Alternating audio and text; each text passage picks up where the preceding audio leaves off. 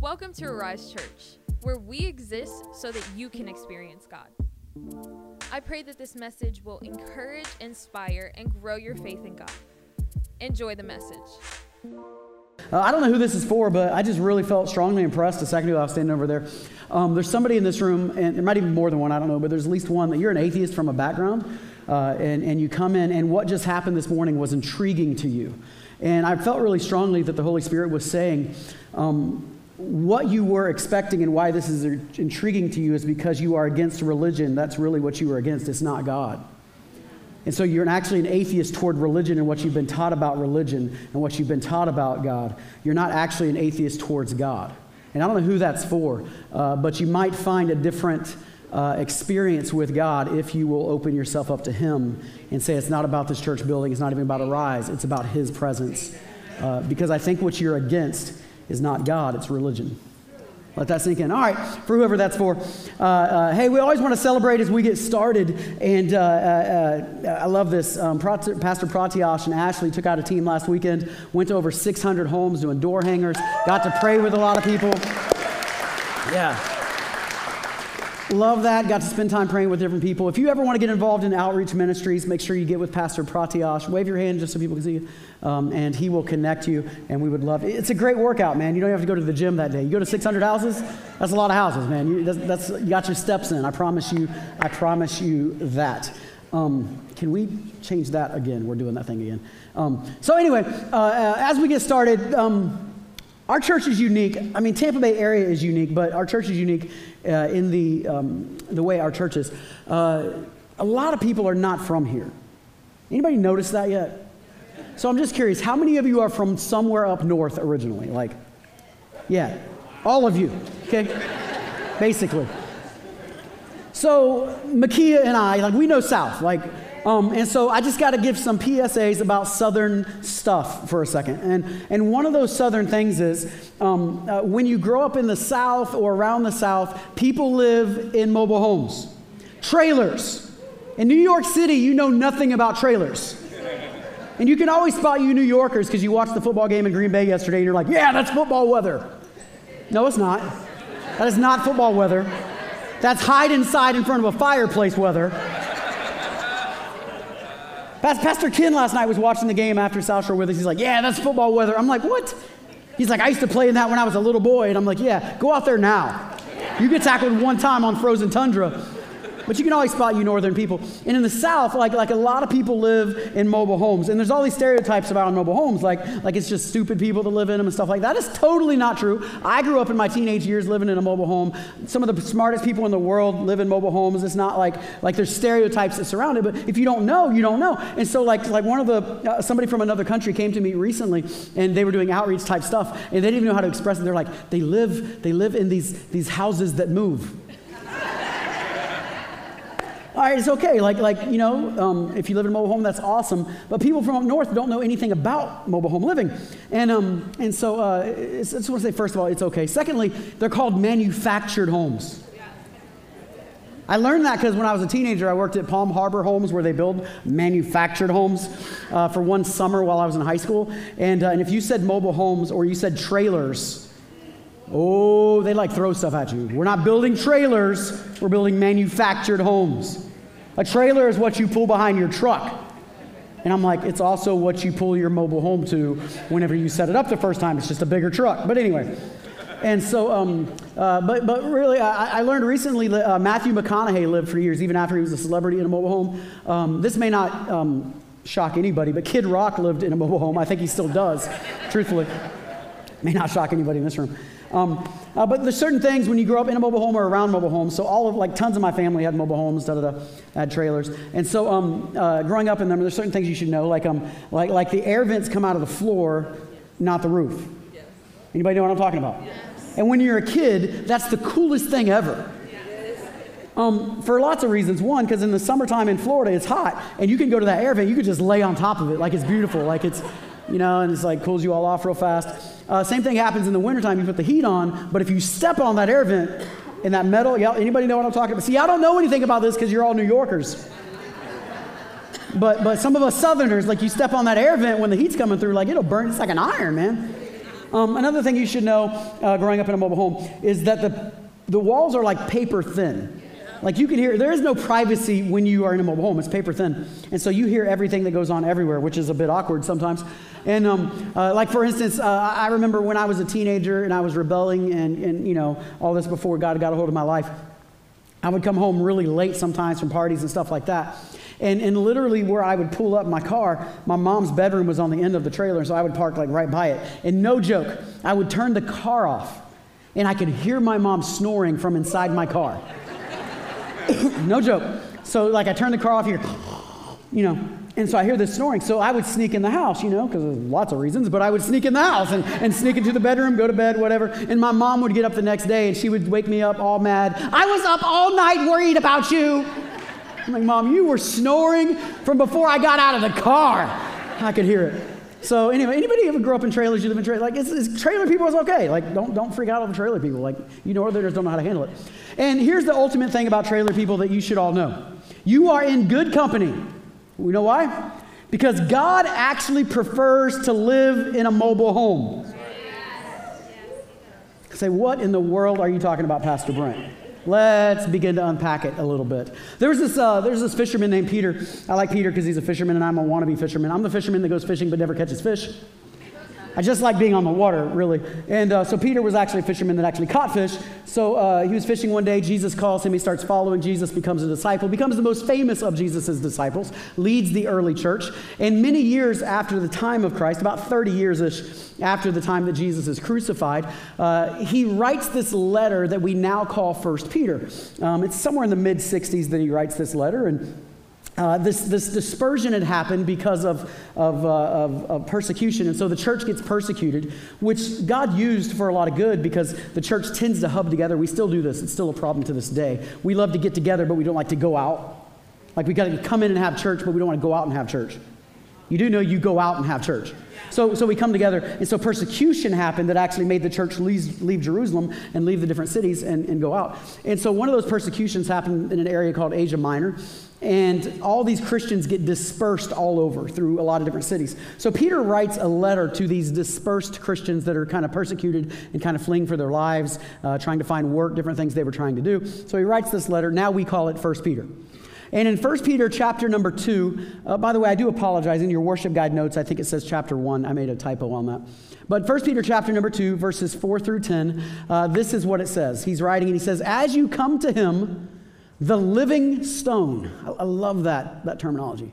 Rejected by humans, but chosen by God and precious to him, you also, like living stones, are being built into a spiritual house. You're being made into a spiritual house. Think about that. You, in this room, are being made into a spiritual house. Beautiful. To be a holy priesthood. To be a holy priesthood. Look at your neighbor and say, hey, priest. Offering spiritual sacrifices acceptable to God through Jesus Christ. For in Scripture it says, see, I lay a stone in Zion, a chosen and precious cornerstone, and the one who trusts in him will never be put to shame.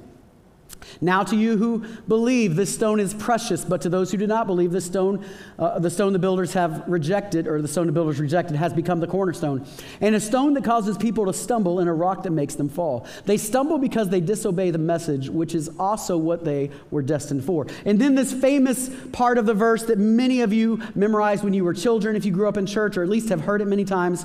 Verse 9 says, but you are a what? Chosen people. A what? Chosen people and a what?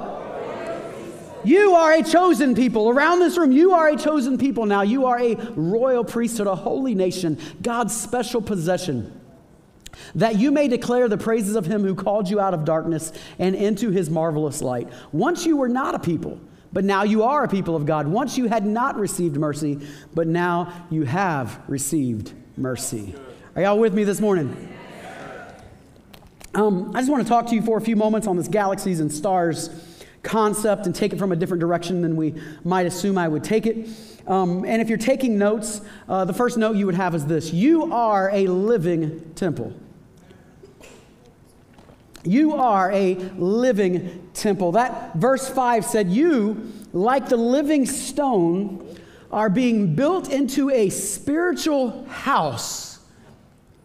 You're being built into a spiritual house. Think about this. He's connecting you with the temple. The temple. The temple that had been there for years. It had been destroyed a few times and recreated, but it was on the same Temple Mount. It was the temple. Now, to you and I, this is kind of common knowledge, or you may not get the full extent of what he's saying right here.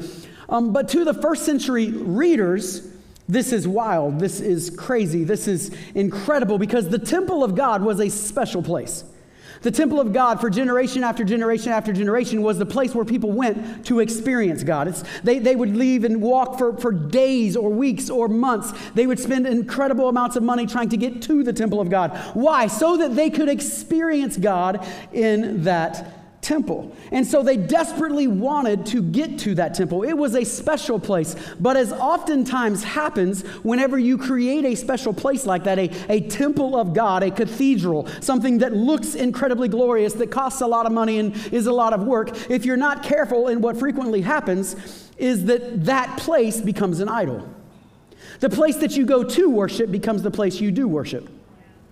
So many of us grew up in churches that were like that. Many of us have seen it over the years where the building, instead of becoming a place that was sacred because we were in it, the building itself became sacred. You do realize, and I've preached this so many times, and if you come from a Latin background especially, you need to hear this, some of you, because you grew up in a very strong environment of this. But there is nothing special about this building. Let that sink in. There is nothing special about this building. What is special are the people that assemble in this building. And wherever you assemble, a church comes together, and that place becomes special because you are there, not the building. Right, yeah. So if you assemble in a picnic hut at the park, all of a sudden that pavilion becomes a church. It becomes a special place because you're there. You are what make it special, not the building. But many of us grew up in church contexts where the building became sacred and it became an idol. And so there were certain things you would do outside the building that you would never do inside the building. There were some words that you used at school or in college or at work, some bombs that came out of your mouth that you won't say that in the church. Grandma will slap you.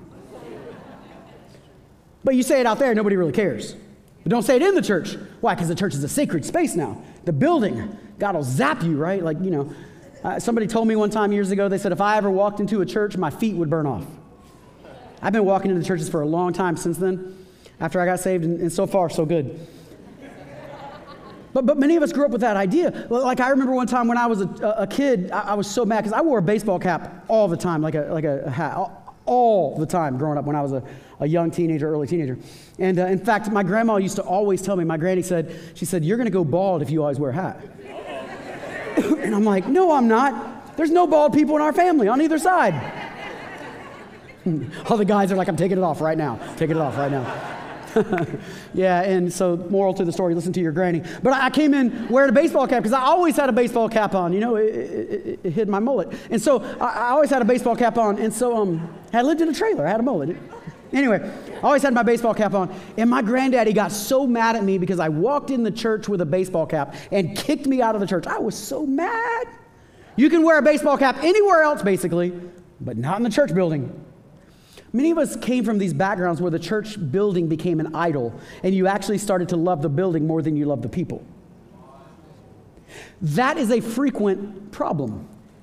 And when you go back to the building of the original temple, what you may or may not have ever caught on to, I have taught this before, but it's been a little while here.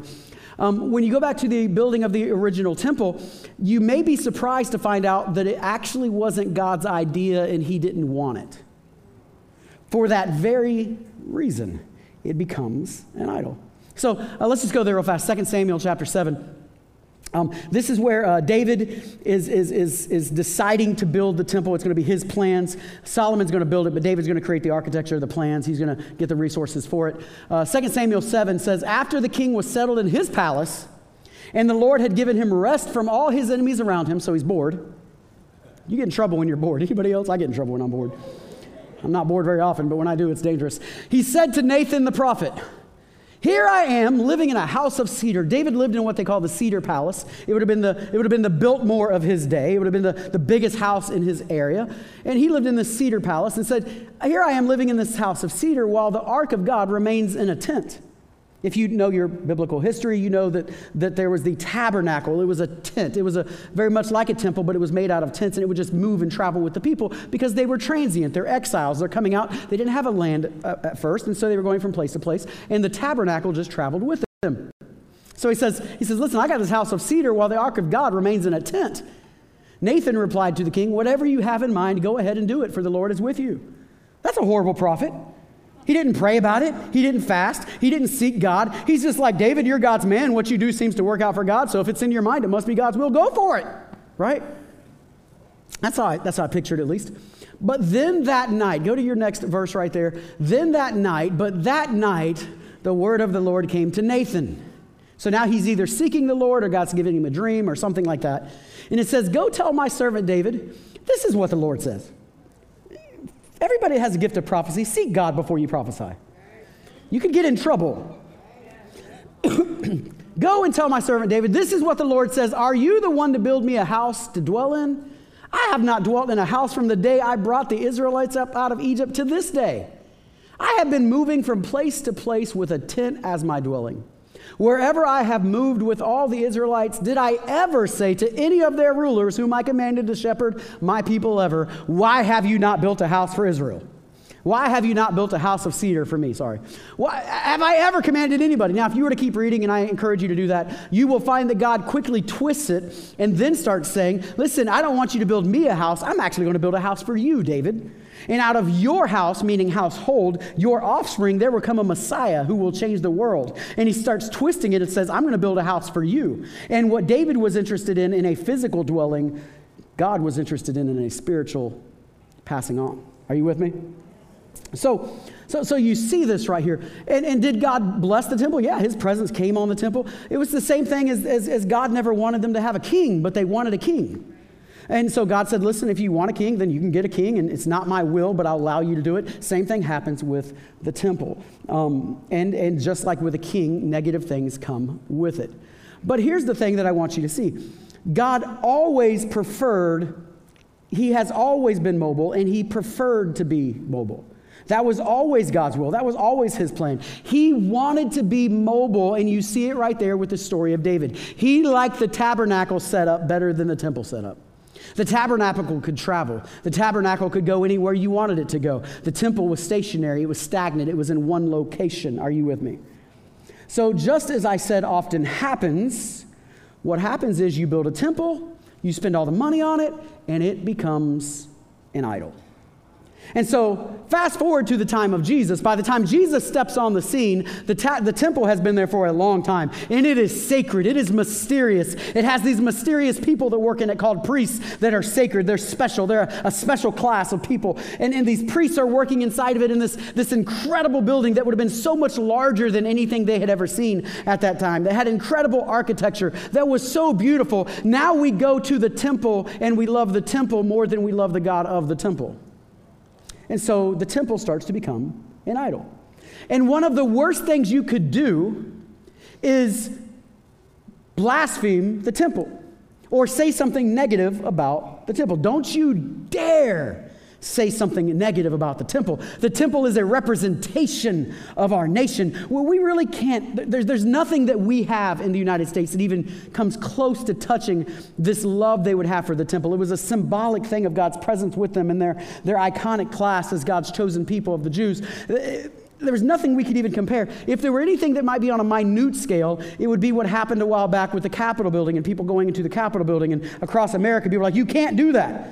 Well, people that use politics as their religion, are you with me, just got ultra offended at that because people went into their sacred space. But that's the closest thing we have to that, of saying that's wrong. People shouldn't do that. That's the closest thing that we have to it nowadays. But at that time period, if you had the audacity to talk negatively about the temple, you might as well have been slapping your mom, right? I mean, it's like, that's a big deal. And then comes Jesus. And Jesus says in Matthew chapter 12, go to this verse, I tell you that something greater than the temple is here. Jesus, come on, man. Nothing is greater than the temple. The temple is everything. It's God's covenant with the people. It shows, it demonstrates it. The temple is like our place. Jesus said, I tell you something greater than the temple is here. Can I tell you there's something greater than this building that's here? It's called you. That's right. That's right. You are more valuable than this building. And when any church gets that mixed upside down, we end up hurting people and blessing a building. The building becomes an idol and you become something that gets trampled. That is not our heart. That's not the way we will ever function in this church. So first of all, that's like strike one. Jesus said, what? Something greater than the temple? The temple is the greatest. What's greater than the temple? Jesus. And then in John 2, the Jews responded to him, what sign will you show us to prove your authority to do all these things? Jesus answered them, destroy this temple and I'll raise it up in 3 days. Now, Jesus is referring to himself, but they didn't see it that way. They see him referring to the temple. So once again, you just said, what? You're going to destroy what? You ain't touching our temple. You ain't touching, it's a sacred cow now, right? It's a sacred place. You're not touching that. So he's got 2 strikes. In Matthew 24, he gets the big 3rd strike. Jesus left the temple. He's walking right there beside it and walking away with his disciples. They came up to him to call his attention to its buildings. So they're like, look at this incredible temple, Jesus. Look what's been built here. This is incredible. And Jesus said these words. Do you see all these things, he asked? Truly, I tell you, not one stone here will be left on another. Every one will be thrown down. Strike 3, Jesus. And if you know anything about the death of Jesus and why he was crucified, part of the reason why he was crucified is that he had the audacity to speak against the temple. Right. How could you, Jesus? What are you thinking? But this crazy thing happened. It's this prophecy that Jesus gives right here that it's going to be torn down happens sometime in the mid-30s, sometime in that time period. He's about to be crucified. It's at the end of his life. Nobody knows an exact date, but we do know the date that the temple was actually destroyed. So Jesus prophesies this thing that they thought was insane. That was incredible. That could never happen, Jesus. Have you seen the temple? We will guard the temple with our lives. But 35 years later-ish, after that time when Jesus prophesies it, the Romans are so frustrated with the Jewish people at this point that they come together attacking the very heart of the Jewish people, the temple. And they come, and as priests would stand on the roof of the temple and cry out to God to rescue them, and zealots would surround the temple and try to protect it as soldiers, the Romans would come through and slaughter every one of them, slaughtering all the priests that were on the roof, killing every one of them, setting fire to the temple, destroying everything that would burn. But then they gave this crazy order, a nonsensical order, something that had never been done before, and I don't know if it's ever been done since. They were so frustrated with the uprisings that had gone on with the Jews that they gave the order to topple over the stones on the Temple Mount, to actually push them off the side. These aren't cinder blocks, y'all. These are, some of them are incredibly large stones. It took work. It took sweat. And they're toppling over the stones. What Jesus had prophesied just happened.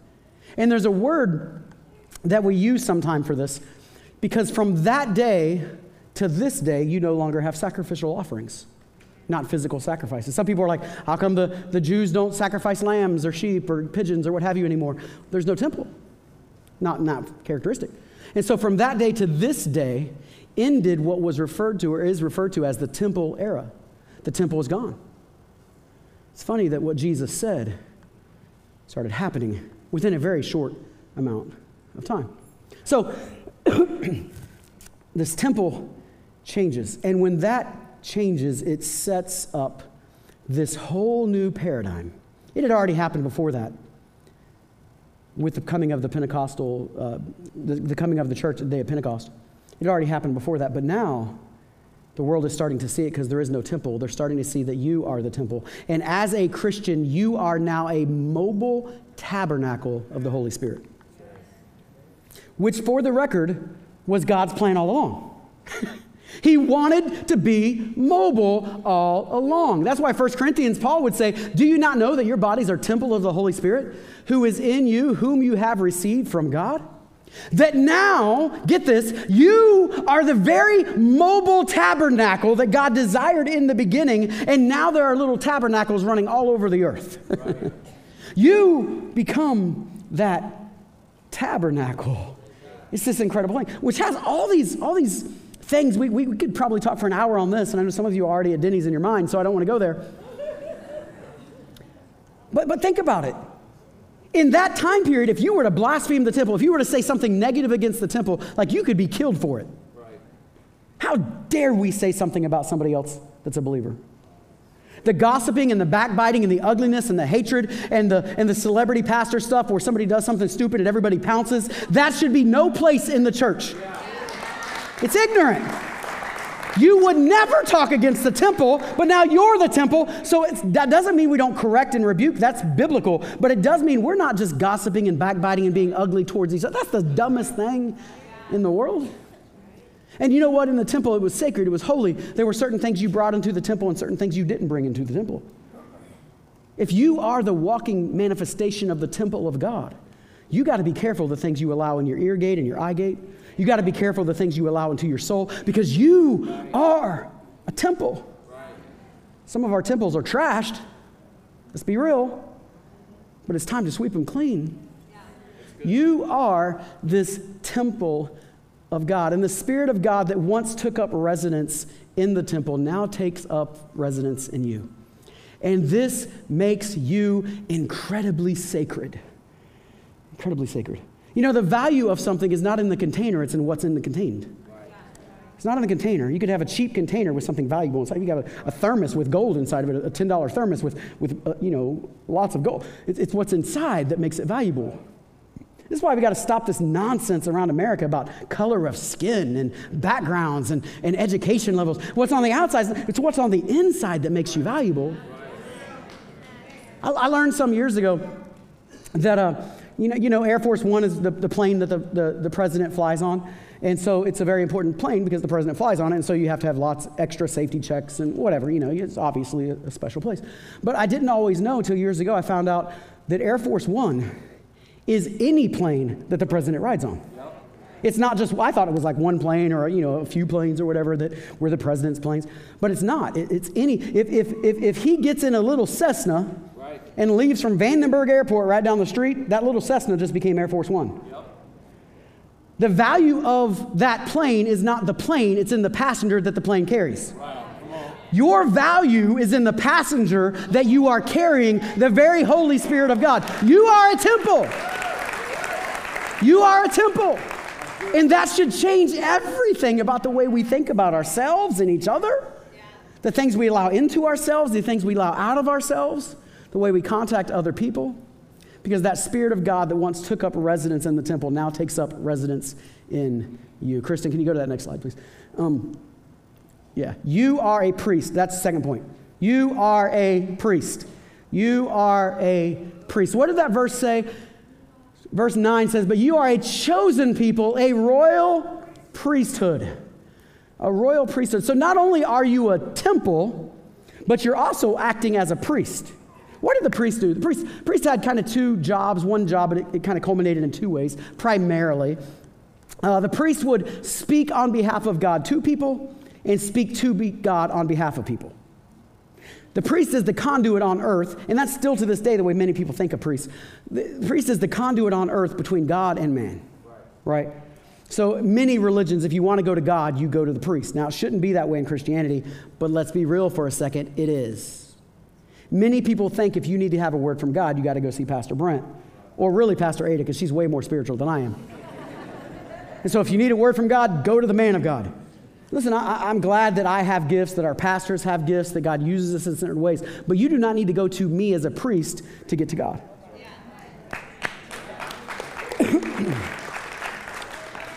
Jesus, in the book of Hebrews, Jesus becomes the high priest once and for all. So you go to Jesus as the high priest, not to Brent, not to Pastor Ken. You go to Jesus, not Pastor Kieran, right? You go to Jesus, right?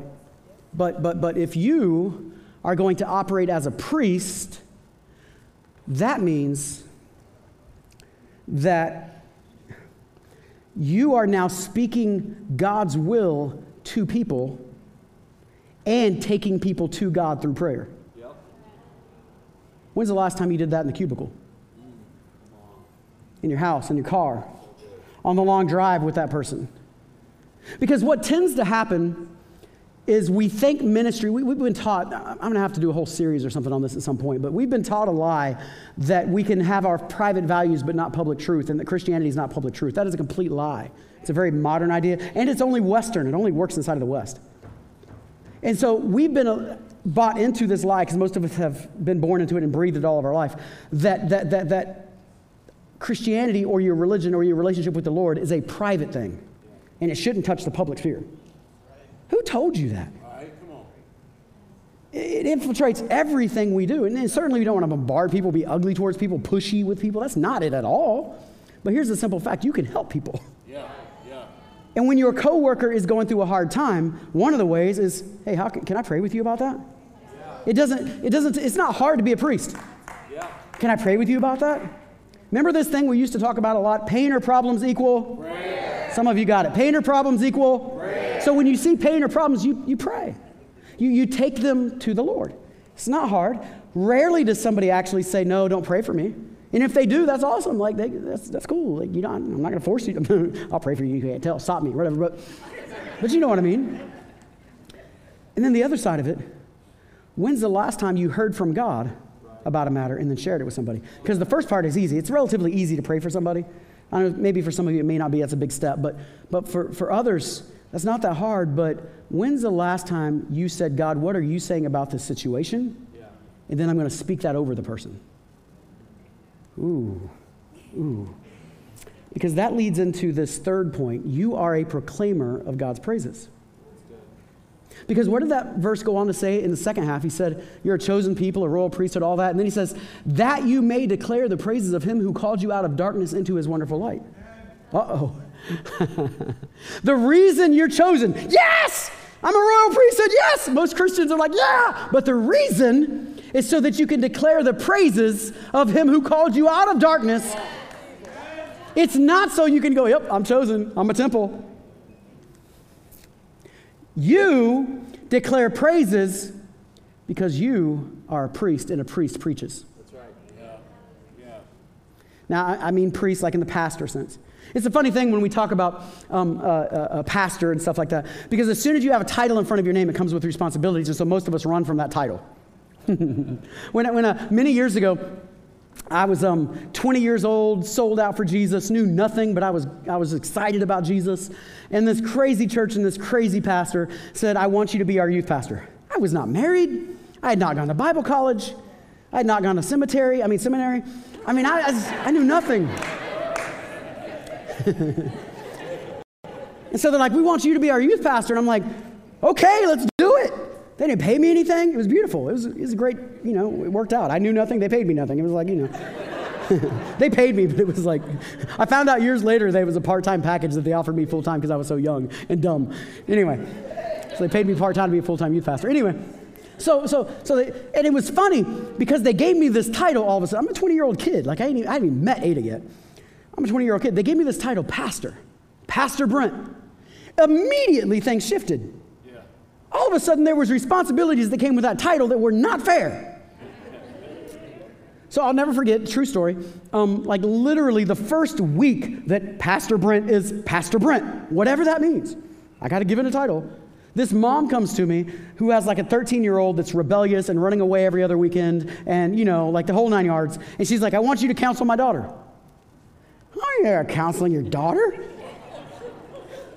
What is that even? And I'll never forget it. I've had many knockdown, drag out fights with God over the years. And that was one of the knockdown, drag out. That was one of the early ones. Because I'm like, God, what am I doing here? Like, I don't know what to say to this girl. Like, who am I?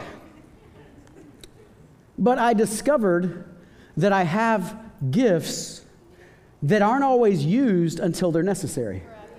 I'll come back to some thoughts, but let's go to chapter 4, 1 Peter chapter 4, verse 10 and 11. Skip over 2 chapters, same idea that he's talking about, but I want you to see this. Each of you should use whatever gift you have received to serve others. So first of all, you have received a gift. Second of all, you need to use it to serve others because you're a minister and ministers minister. It's what we do.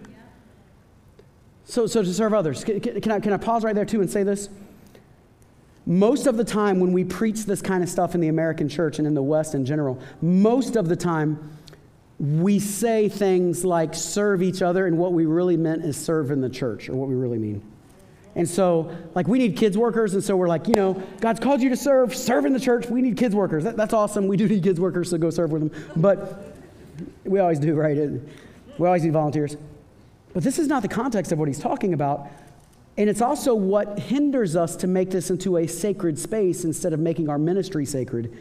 Because he's saying that you go out and you serve those around you through the gifts that you've got. So you serve your coworker, your cousin who drives you crazy. You serve the people around you because of the gifts God has. See, this is so weird because we grew up in an America that said the gifts of the Spirit are for the church.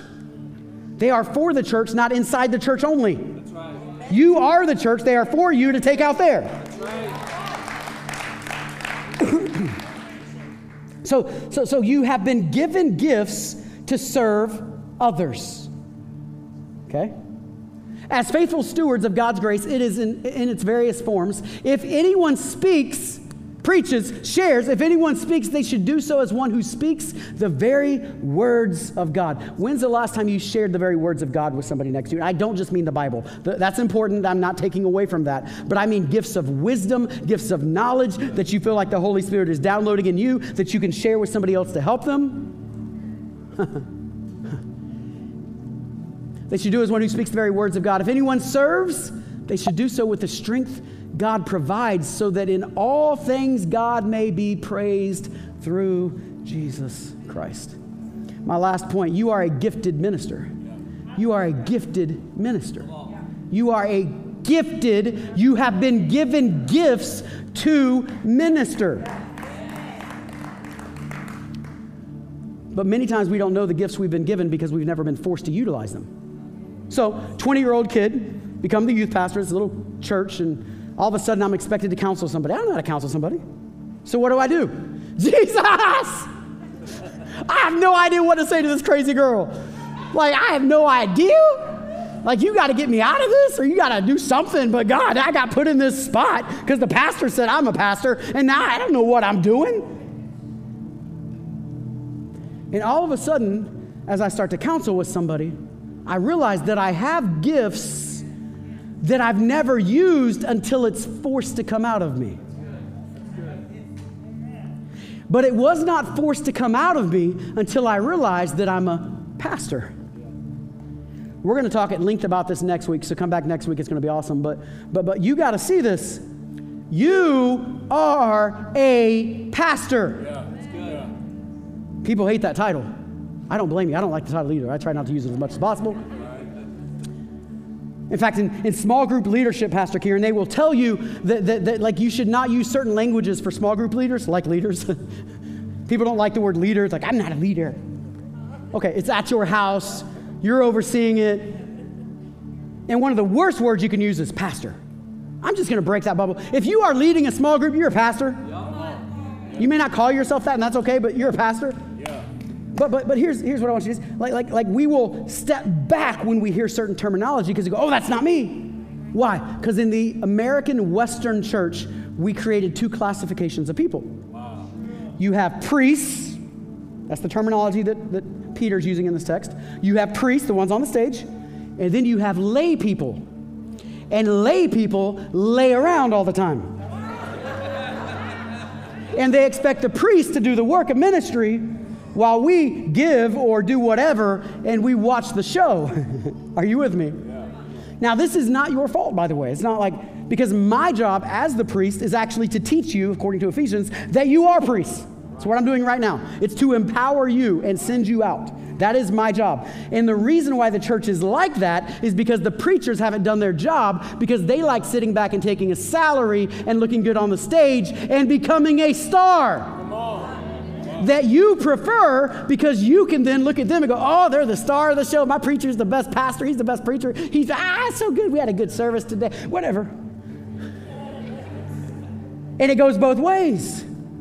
Jesus came to upend that cart, that we are not in the Old Testament. There is not a Moses. There is not an Abraham. There is a galaxy of stars called the Church of Jesus Christ, that each one of you have been gifted to minister in your unique way to the people around you.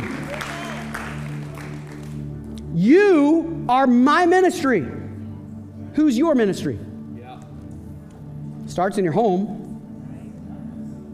Well, that's an easy one. Where does it go after that?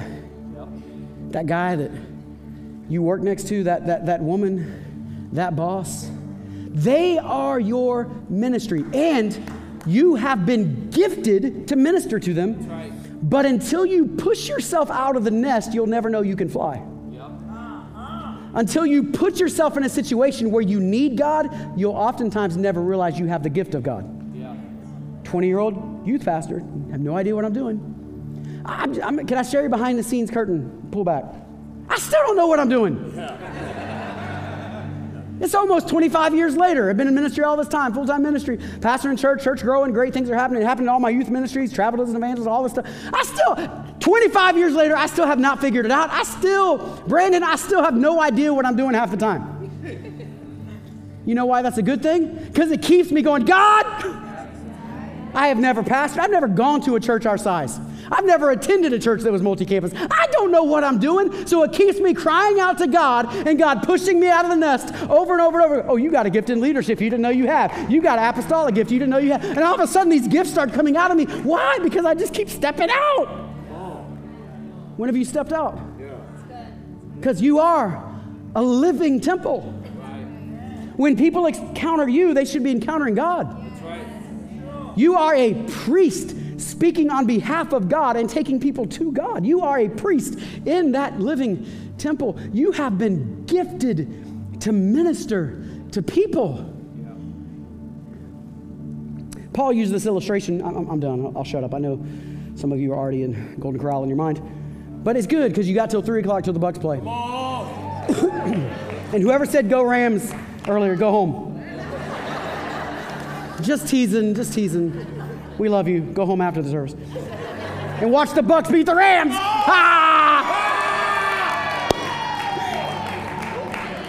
So Paul creates this metaphor.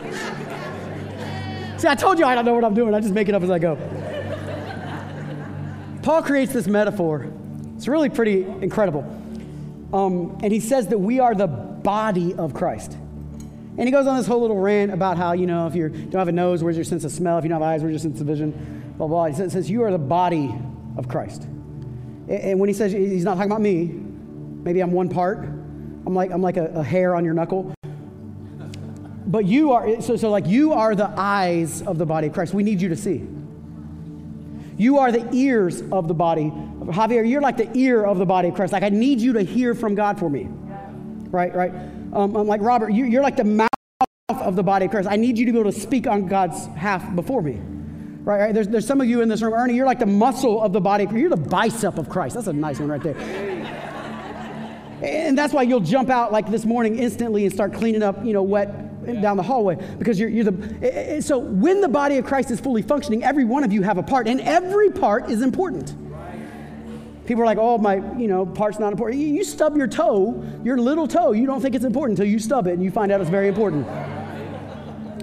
You are the body of Christ. The problem is the body of Christ looks like it suffered a stroke. Things aren't working. My arm, this arm is good, but this arm is not working. Walking with a limp.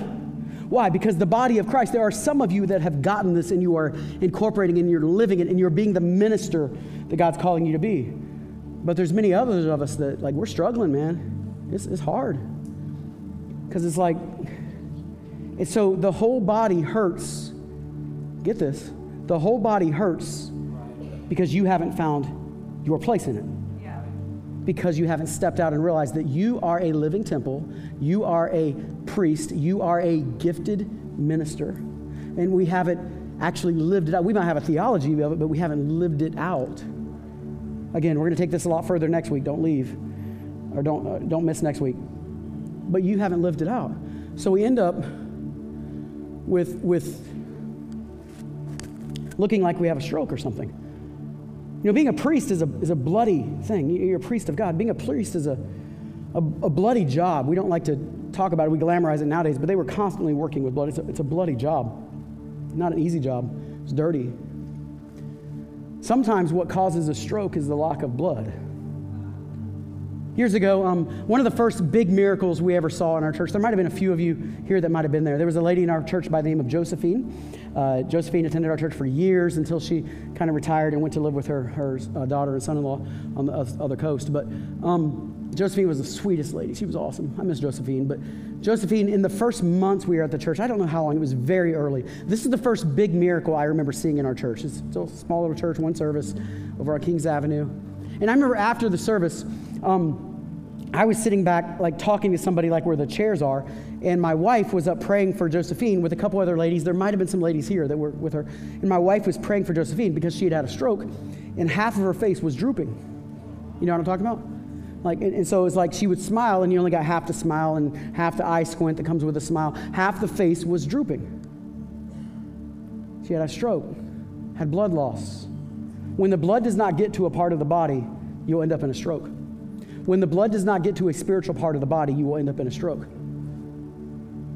The blood is not only what saves you, it's what cleanses you. It's what allows you to be a priest for God. And so I'm sitting back and I'm watching as my wife is praying for her and some other ladies again. And I sat there and I watched as her face came back up to normal in a matter of, 10 minutes of prayer or something like that. And I watched it as her face just kind of rose and came back. I don't know who this is for in this room, but some of you, it is time to bring the blood back into your life. I'm not trying to be weird, but the Holy Ghost, the blood of Jesus Christ, the restoration power of the blood. If you cut the circulation off to any part of your body for a long period of time, it gets numb and tingly and uncomfortable, and you've been in that place for way too long. It's time to apply the blood of Jesus to your life all over again, that saves you, that restores you, but also who empowers you to be the minister God has called you to be. Inside of that temple, it was a dirty, nasty place with blood and animals being sacrificed all the time. It is not always pretty when you go out and do ministry. It's not always going to be an altar call that like everybody's sweet and gentle and nice when you pray for people at work. But if you will do it, we can become the body of Christ that brings revival, that restores the position of the church, that brings back this New Testament idea that this building is not sacred. That's right. But everywhere you go is sacred because you are carrying the Holy Spirit in you. Amen. Would you stand up with me around the room? Yeah, our prayer team, you guys can make their way up front. I'm done.